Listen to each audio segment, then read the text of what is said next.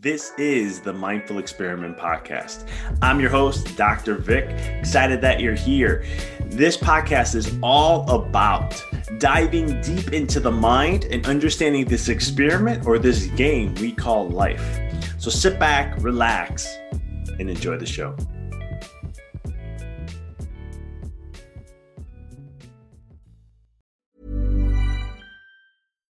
One size fits all seems like a good idea for clothes until you try them on. Same goes for healthcare. That's why United Healthcare offers flexible, budget-friendly coverage for medical, vision, dental, and more. Learn more at uh1.com. Hiring for your small business? If you're not looking for professionals on LinkedIn, you're looking in the wrong place. That's like looking for your car keys in a fish tank.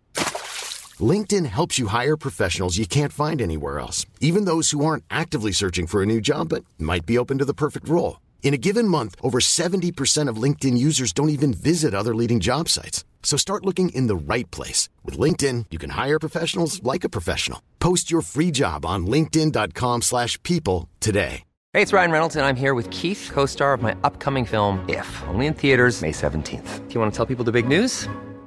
All right, I'll do it. Sign up now and you'll get unlimited for $15 a month and 6 months of Paramount Plus Essential Plan on us. MintMobile.com/switch. Upfront payment of $45 equivalent to $15 per month. Unlimited over 40 gigabytes per month. Face lower speeds. Videos at 480p. Active Mint customers by 531.24 get 6 months of Paramount Plus Essential Plan. Auto renews after 6 months. Offer ends May 31st, 2024. Separate Paramount Plus registration required. Terms and conditions apply if rated PG. This is the Mindful Experiment Podcast. I'm your host, Dr. Vic. Excited that you're here. This podcast is all about diving deep into the mind and understanding this experiment or this game we call life. So sit back, relax, and enjoy the show. Hey guys, Dr. Vic here. And before we get into today's episode, I wanted to just share with you about my upcoming book, Decoding the Matrix, coming out in May 2022. And right now I have a VIP list that I'm creating that I would love to have you join. And what this is you're going to get a massive discount on the book and a ton of freebies. And it's only going to be available to those on the list. So if you want to, looking for an amazing book to come out that's going to help you understand your potential, start your spiritual awakening, and really just see the importance and the value of who you are and what you bring to the table of existing in this world, and understanding how to not allow the matrix to tarnish that, then this book is for you. So check it out in the show notes. You can click on there and you can go ahead and put your information in and you'll be put on the list automatically. I'll be sharing updates on the book. And you're going to, again, like I said, you're going to get an unbelievably massive discount for the book and a ton of freebies. So don't wait. Check the show notes and click on the link and get signed up today. Hey everyone, this is Dr. Vic, and you're listening to another episode here on the Mindful Experiment. Excited to have you on, as each week we release a podcast about someone that we had a chance to interview to help share some aspect to life, to level up, and so much more. This episode, I had the honor and pleasure of interviewing Dr. Shirag Shemmassian, and it was a great interview. This is about Dr. Shirag helps a lot of college kids who want to become, how to get into medical school, things they can look at, how to prepare, and those kind of things. So you may be listening to this. If you're a parent who has a child who's looking to get into medical school, definitely want to tune in and listen to this. But if you're a kiddo, if you're someone who's looking to go to medical school and so forth, great podcast to listen to. If you're not, this still is a great podcast, because what I loved about the information Dr. Shirag was sharing is it's very applicable to entrepreneurship, or if you're in a career, and so many other ways of how to allow yourself to stand out from others. And then also Dr. Shirag shares a little bit about his story of having Tourette syndrome, how it shaped him, and how he doesn't let a personal challenge ever hold him back, and the advice he gives, and so much more. But any further ado, before we dive in, Dr. Shemmassian is the founder of Shemmassian Academic Consulting and one of the world's foremost experts on medical school admissions, college admissions, and graduate school admissions. For nearly 20 years, he and his team have helped thousands of students get into medical school in top colleges using his systematic and proprietary approach. Dr. Shemmassian received his Bachelor in Science in Human Development from Cornell University. Despite graduating with 3.9 GPA as a pre-med student, Dr. Shemmassian's interest in mental health led him to complete his PhD in clinical psychology at UCLA. Throughout his education and beyond, Dr. Shemmassian successfully guided students into top colleges, medical schools, and graduate programs, and has found his professional calling in helping others achieve their educational and career goals. Dr. Shemmassian's admissions expertise has been featured in various media outlets, including the Washington Post and the Business Insider. Moreover, he has been invited to speak at Yale, Stanford, UC Berkeley, and other prestigious institutions about various aspects of the admissions process. With no further ado, here is Dr. Shirag Shemmassian. Dr. Shemmassian, welcome to the show. Thank you for having me. I'm excited to have you on. I know this is going to be a fun conversation, and I'm kind of looking forward to see where the wind takes us on this and just let it flow and, pick your brain and all the good things that you're doing. And before we get into all that good stuff, let's go ahead. Tell me a little bit about your story of your journey, what got you to what you're doing today. Yeah, I'd love to, walk down memory lane here. So, my parents are immigrants to this country, and, they were able to leave Lebanon during a civil war there in the 70s, in part because my father was able to secure a spot in a master's program here. So my parents, really understood the value of education and the opportunities it opens up for you in a tangible way. And so when my brother and I were growing up, they were expecting us to, go to great schools and, get a secure job. So essentially we can have, a better life than they did, the classic sort of story.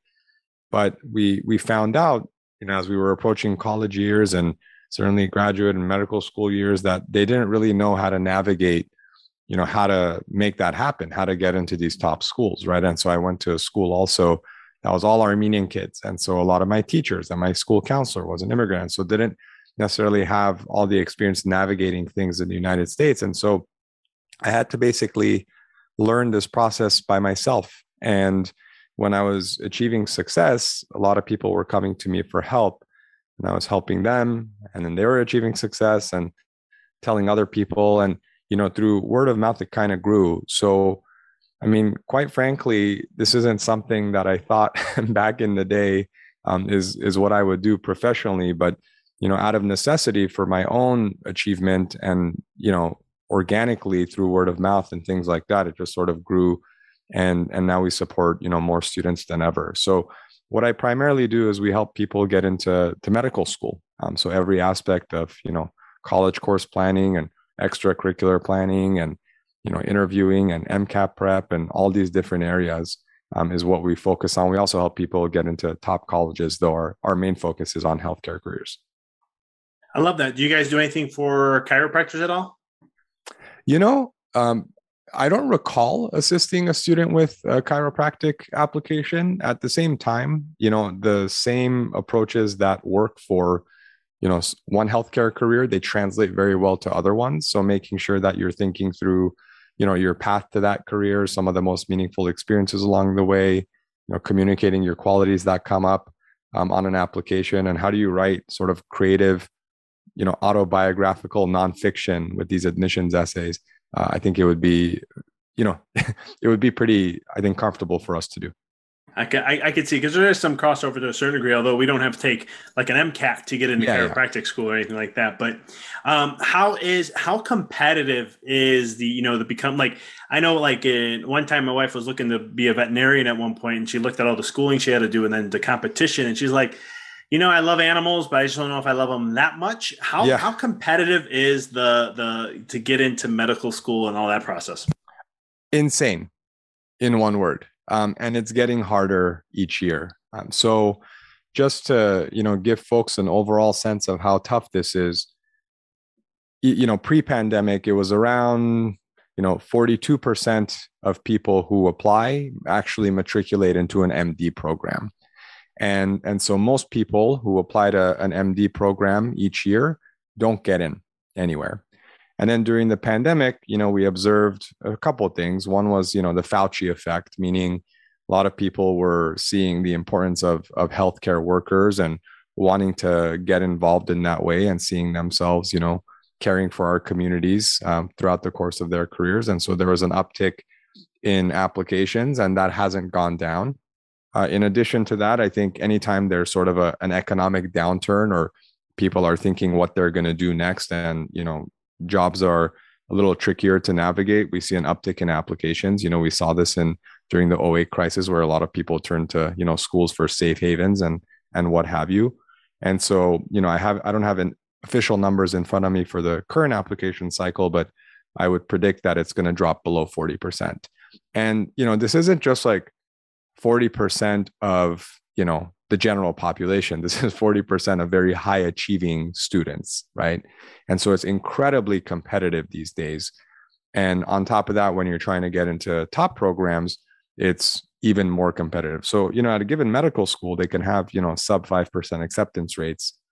And this is among ultra competitive applicants across the board. So there's a major, value here in getting professional support, because you want to make sure that you're doing every piece right, because it's a fairly complex process as far as writing essays, choosing the right schools, whom to get rec letters from, how to interview.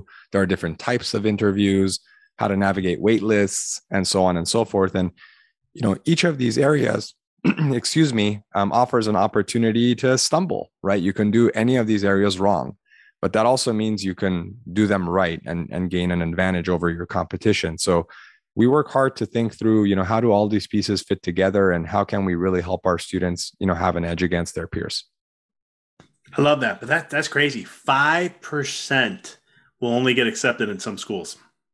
Yeah, specific schools might have sub 5% acceptance rates across the board.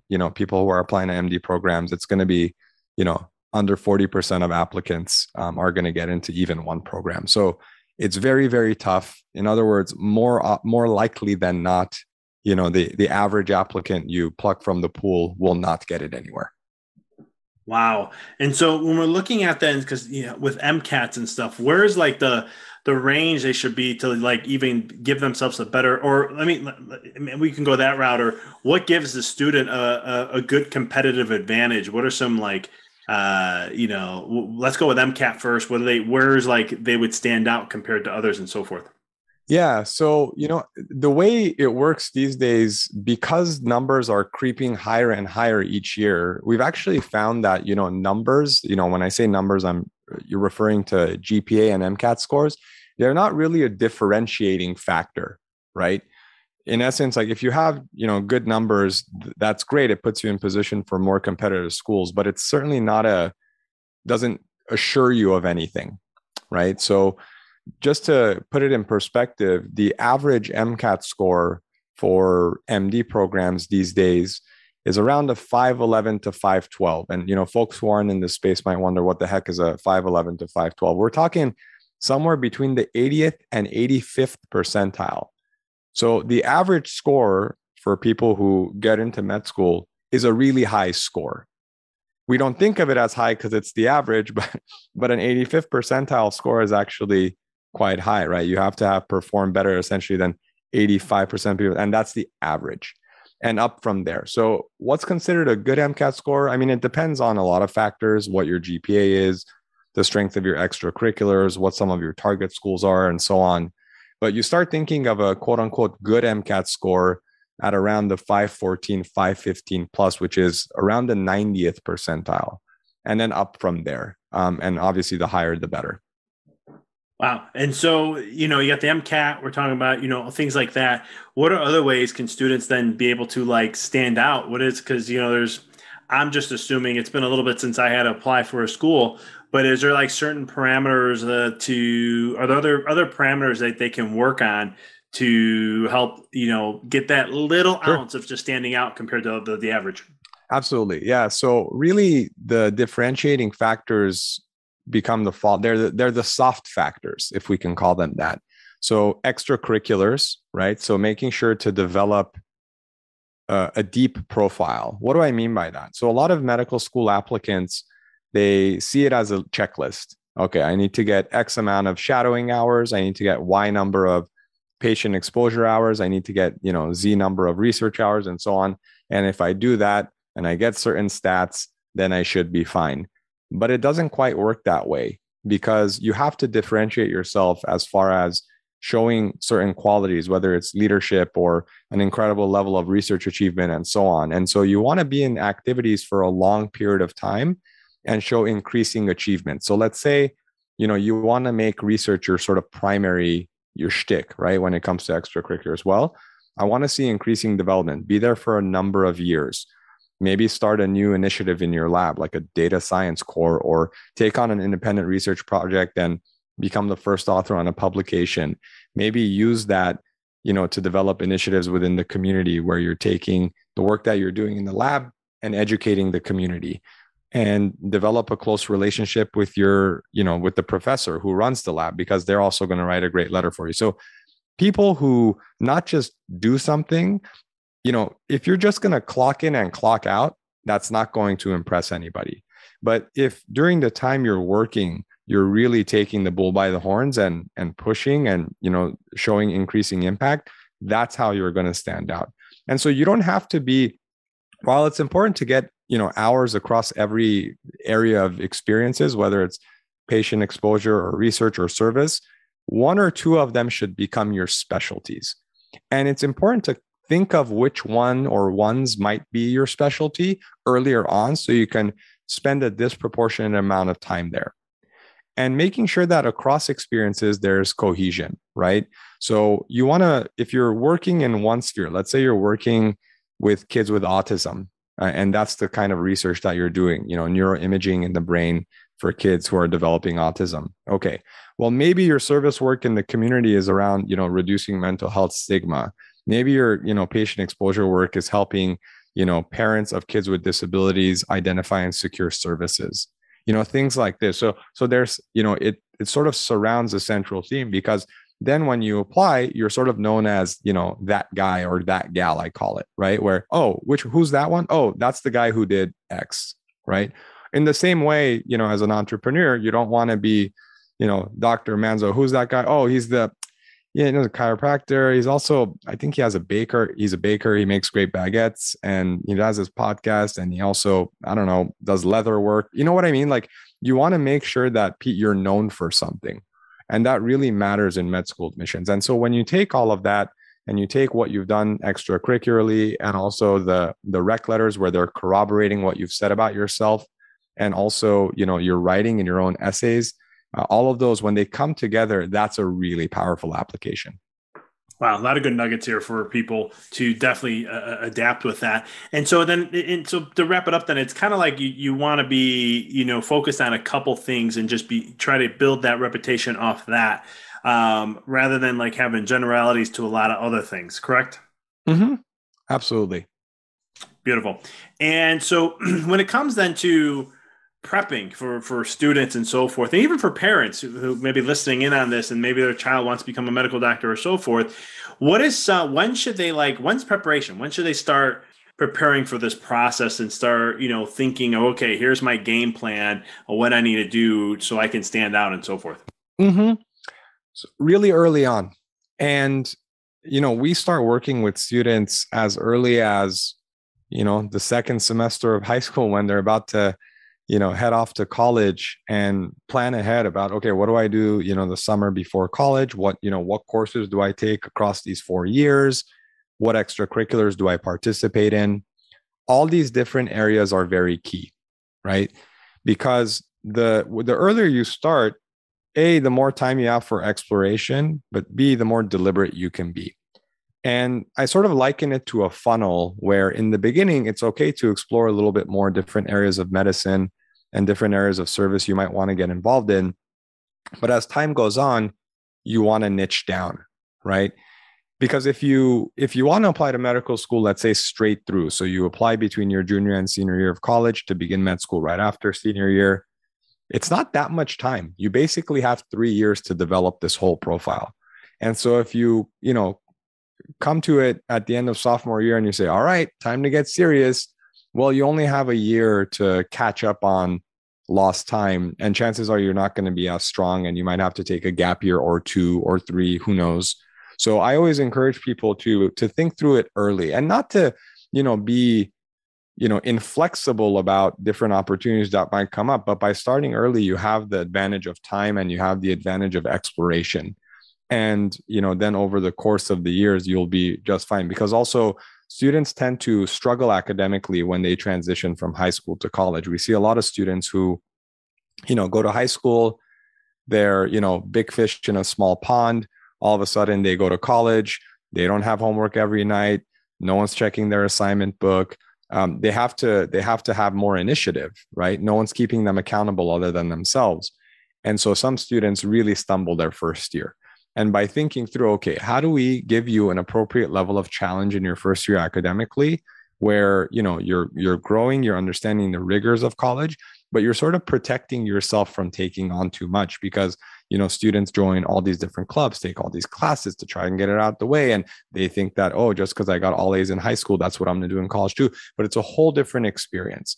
And so if you stumble early with your GPA, you're going to spend the next several years playing catch up. We don't want you to play catch up. We want you to have a very deliberate process from day one. I always say you want to start off as strong as you possibly can. So that way you're creating cushion if you have hiccups along the way. Exactly.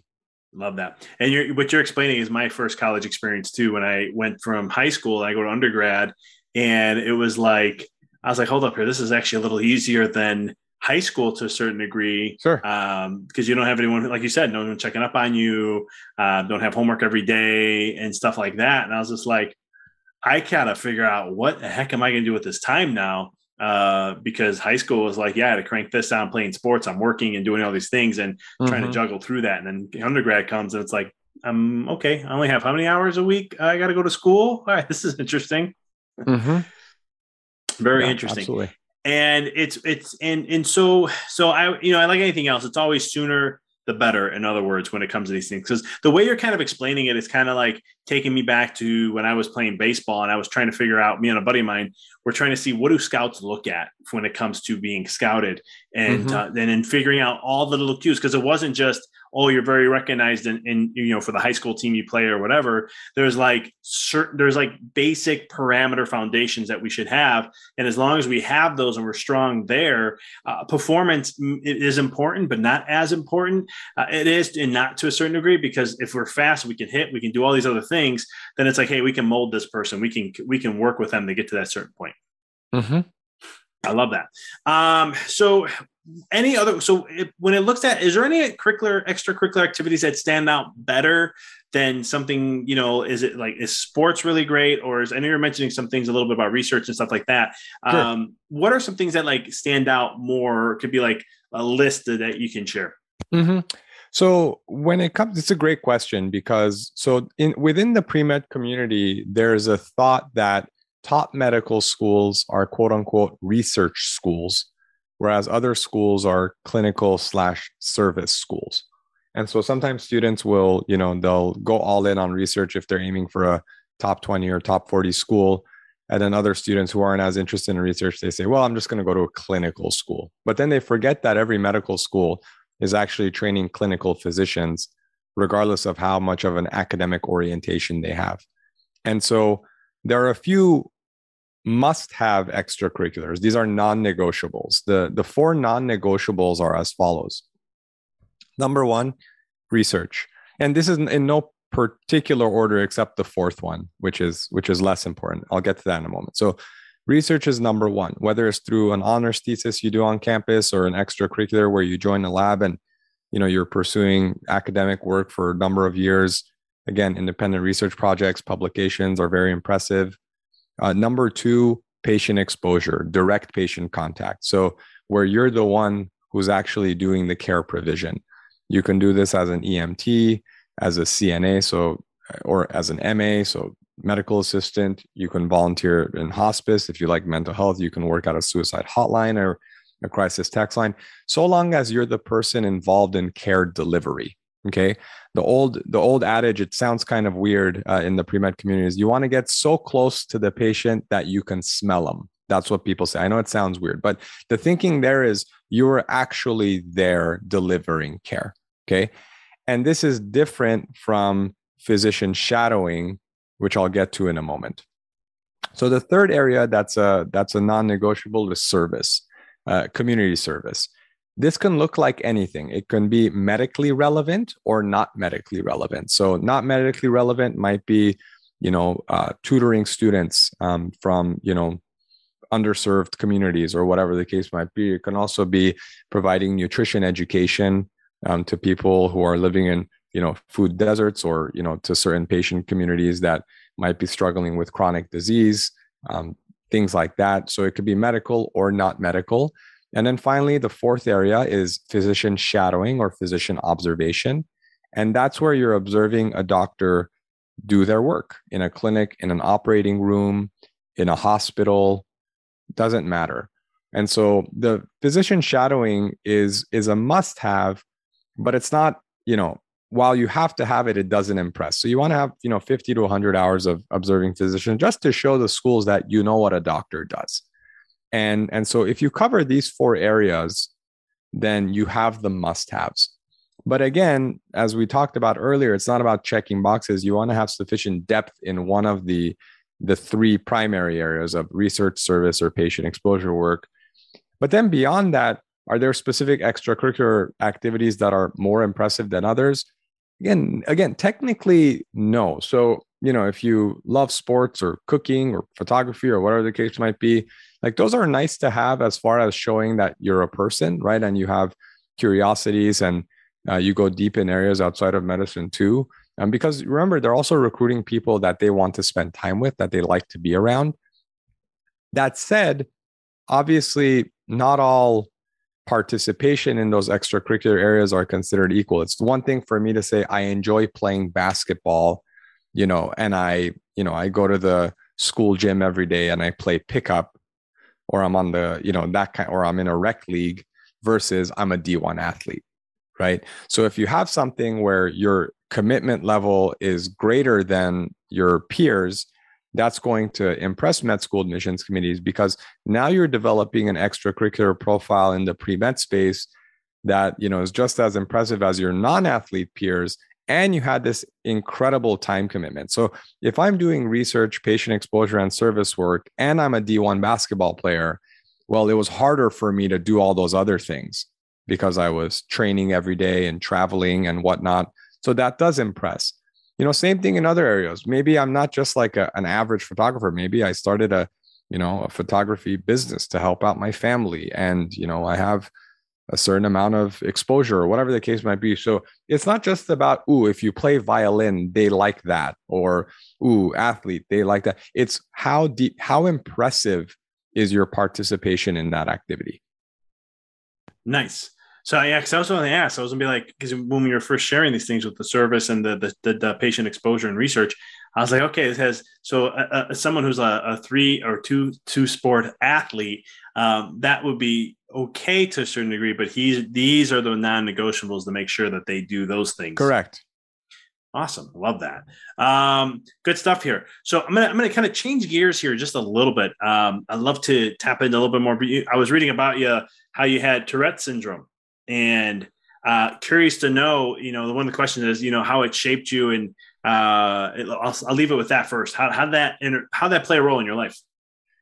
Yeah, it's it's an active thing. That's something. So Tourette syndrome, for folks who aren't familiar, it's essentially characterized by having motor and vocal tics.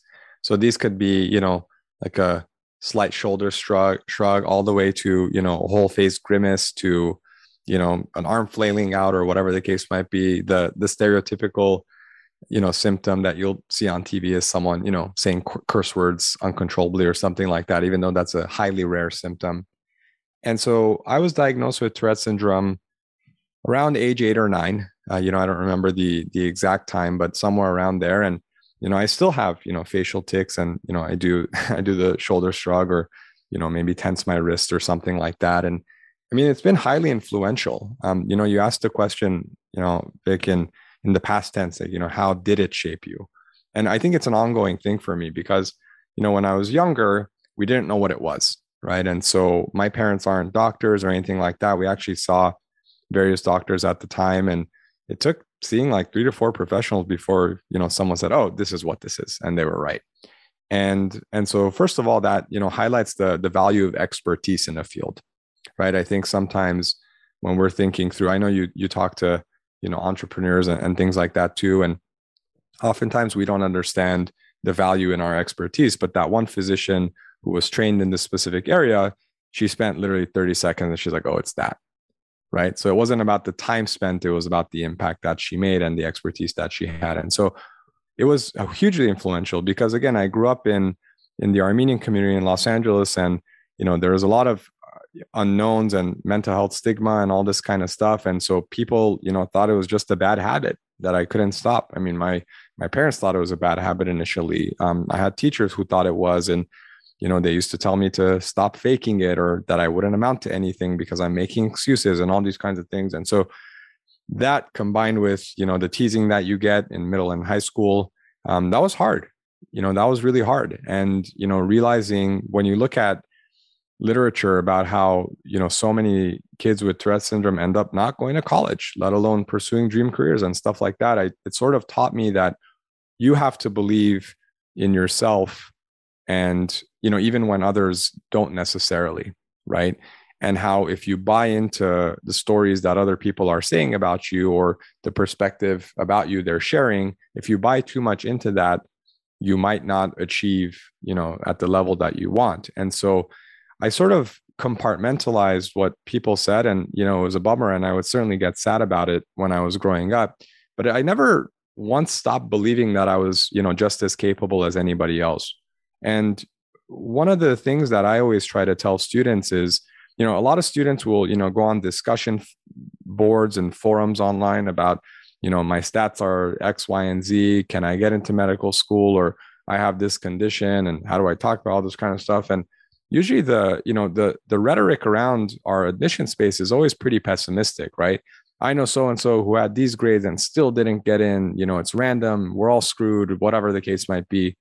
Or, I have this condition and I've been told I shouldn't talk about it, even though it's been very meaningful to me. So I think my goal, through having Tourette syndrome has always been to empower students to actually believe that what they want to do is possible. Because even if you're highly capable, but if you don't believe you can do it, you're either A, not going to try, or B, not put forth the same effort that you otherwise would have. And I think that's a travesty. And so I hope that in sharing a little bit about my experience growing up with Tourette syndrome, and, my experiences achieving success with the admissions process and getting, incredible amounts of scholarship money and things like that, that other people can say, hey, like someone who, had this blemish, if you will, or someone who had this disadvantage, if they can make it happen, perhaps it's possible for me too. And I sincerely hope that if we can even just plant that seed in people's heads of maybe I can do it, despite what other people think or what I'm reading, that nugget of, I think it's possible. I think that, can trigger a whole series of wonderful changes in someone's life. And that's why I talk about it so much. No, I love that story, and it's so true too, because sometimes we let labels, and I see this being a chiropractor, I work with a lot of pediatrics and so forth, and kids who have autism and stuff. We work with a lot of them, and it sometimes it saddens me when I hear a kid come in and say, "Yeah, I have autism," and I'm just like, that. Don't let that label, in my mind, I'm saying to myself, don't let that label define you, and I'm like, if I can somehow influence the child, to not let the label define them. And to have them understand that it's just, it's just a thing that's going to help give you an opportunity for more, if you like who you are today would not have in the characteristics and all the resiliency you have and all these other things wouldn't have happened if you didn't have the syndrome to help you. Exactly. To overcome, right? And that's one thing I share heavily on is about that, not just with, if it's autistic, but anything. Like when I work with ADHD kids, I'm like, well, I'm just ADHD. This is what I am. Or if I'm working with a teenager that has it, I'm always like, that's a gift. Like I'm undiagnosed ADHD. I was a wild child.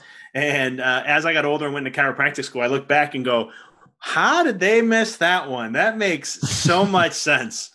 But then I started studying and looking at ADHD children characteristics and what do they have. Most ADHD kids have higher IQs. They're very good at playing in different. They're good at sports, but usually multiple sports at one time, and things like that. And I'm like, there's gifts in it. And if we can just minimize the negatives and you can understand that this is here to help you in some way, shape, or form, and that's for the individual to define what that means for them, then all of a sudden it's a whole entire shift in their life. Because you were saying, or sharing earlier, like sometimes it's a travesty to see someone let a label hold them back and never succeed in life. And just to pick your opinion on that, why do you think sometimes it is where, like for yourself, you're like, no, I never believed that. I'm going to continue to go on, move forward, and go forth with things. Where some others don't, they get stuck with that and they get locked in that fixed mentality of it, and allow that to hold them back. I don't know is the honest answer of, why some people, get that label and buy into these negative stories about what they're, capable of or what they will ever be capable of, versus other people who say, okay, I have this thing and I'm going to do it anyway. A lot of times when I've spoken with people, they fall into different camps. Some people just had a really wonderful mentor or a person who was inspiring to them, right? So if they had the one teacher who believed in them, the one coach, the one family member, whatever the case might be, that was enough. I know for me, it was, my parents were different. My dad was always concerned about, there's a bad habit, what will other people think, etc. My mom, once we found out what it was, she never flinched, right? Like she was like, oh, you're just as good, so that was very meaningful to me. That was very motivating for me. So I would say, if any parents are listening to this or anyone else out there, or, think through like who actually believed in you and how powerful was that? Because I found that to be very, very influential for people.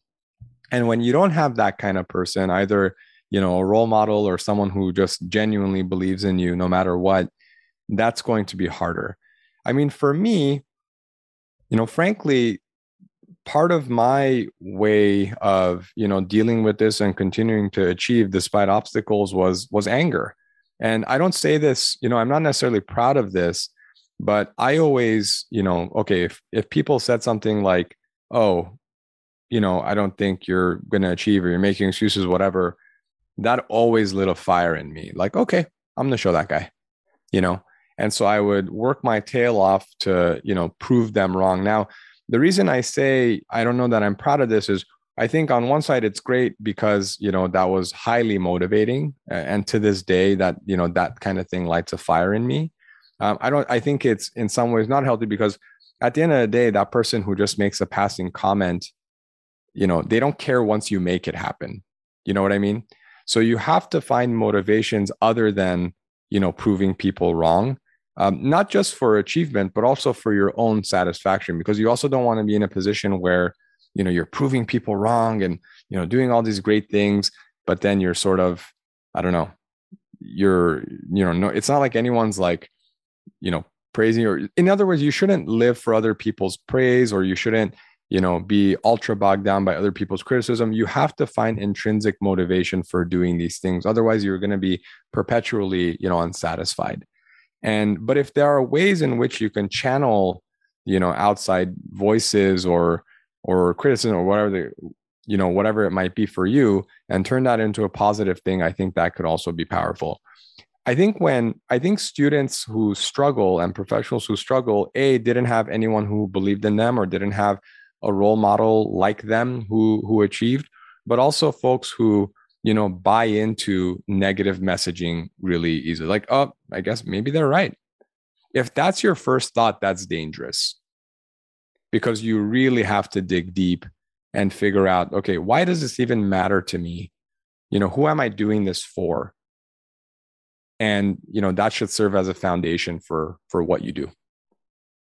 I love this. Yeah, I agree with you 100% on this. I think one of the big factors, is having that person, until you build that confidence, having that one person to be an influence for you in many ways. And you're taking me back to memory lane, and I bring baseball up a lot because I played for 25 years. And I remember when I was in grade school, it was kind of that thing where I was just this average player. And then I'll never forget 7th, 8th grade, I had a coach who believed in me and he worked with me. He invested his time into me, and I became an all-star. I was an all-star before, but I think it was just whatever. But this time I was like, man, I earned my spot to be there. And then high school came, and it was one of those things where freshman year had a great two coaches who helped support me in my way. And I had a very wonderful year, top prospect, all these things. And then sophomore year comes with a new coach, and he's like, he wasn't supportive at all. And it really, I was shocked how I couldn't play good baseball in high school. I couldn't figure it out. But then I go play semi-pro outside of high school. And It was one of the things where I had very supportive coaches, and I'm like an all-star killing it. But then I go to high school playing there, and I just can't do it. Like I didn't have an interest into it. I didn't have the support there. Guys can be negative to each other and pick, and all those kind of things. And it just didn't have that same support system. And to me, it showed me how powerful having a support system works, because I got to see that in my own life, where here's where I didn't have it, and then here's where I did. And it was just massively two different outcomes. Mm-hmm. Exactly. And you brought up another great point too, is that intrinsic value, right? It's one of those things where we have to, somehow, I love how you brought up like having that motivational factor for yourself. It's one of those things I used to utilize a lot myself. Like if I get angry or I get upset from somebody saying something, I would channel that and put it into something positive. But after a while, when you didn't have anything, then you're kind of like going, all right, what do I do here? Or when you're trying to compete and use competition of others to level up to where you are. And then when you keep climbing and then you get to the top, then it's like, what's next? What do I do now? Rather than finding those intrinsic values and saying, well, I don't care where I'm at. I don't care where this is. I just care about doing this and being hyper focused on that. That kind of resonates to what you were saying? Absolutely. Because you have to decide for yourself. Ultimately, no one's going to make the decision for you of what you ought to do. No one's going to actually put in the time every day. So, you got to get clear on what it is that you want to achieve and how you want to, leave your mark on the world. Otherwise, you're sort of going to be blowing in the wind. And, hopefully you have people in your life who believe in you. But if you don't, or you don't have role models in your sort of day-to-day life, find them in books, find them and people out like, celebrities or entrepreneurs or whatever the case might be, right? Someone to help give you that drive, because without it, it can get, really lonely fast. For all the listeners out there, that's how it was for me. I didn't have mentors growing up, and I used books and videos. I mean, well, back then, not too much videos, but audio stuff and whatnot. Nowadays, I think it's so much easier because you have podcasts and you have videos and people have books, and there's just so much ways to get access to find mentors in some way, shape, or form. Absolutely. Doc, this was great. How can people connect with you, find you, and follow you with all the work you're doing? Visiting our site is the best way. Shemmassianconsulting.com. I know it's a bit of a mouthful, but I'm sure you'll link to it in the show notes. And it's very easy to get in touch. So there's a contact link in the top right corner of the site, and you're welcome to send a message whenever, and that'll, directly reach me. And I would love to connect with folks who, might need assistance with admissions, or have questions about navigating Tourette syndrome or what have you. I've recorded a video on, my life with Tourette syndrome as well, if folks would find that valuable. So this was such a treat, and I really appreciate you having me. Doc, it's all my pleasure. Thank you for all that you're doing. And I mean, we talked about how to, helping students get into medical and stuff, but medical school and whatnot. But I really feel too that a lot of the information here people can apply in their life and many different aspects: career, business, entrepreneur, and so much more. Sure. So appreciate what you're doing, and thank you for taking some space and time to join us here at the Mindful Experiment. Yeah, this was awesome. Thank you. Thanks for tuning into the podcast. If you found this episode to be inspirational, pay it forward by sharing with someone that can benefit from this. If this is your first time tuning in, please follow us, connect with us so you don't miss another amazing episode. And until next time, keep rocking and rolling. Thanks for tuning into the podcast. If you found this episode to be inspirational, pay it forward by sharing with someone that can benefit from this. If this is your first time tuning in, please follow us, connect with us so you don't miss another amazing episode. And until next time, keep rocking and rolling.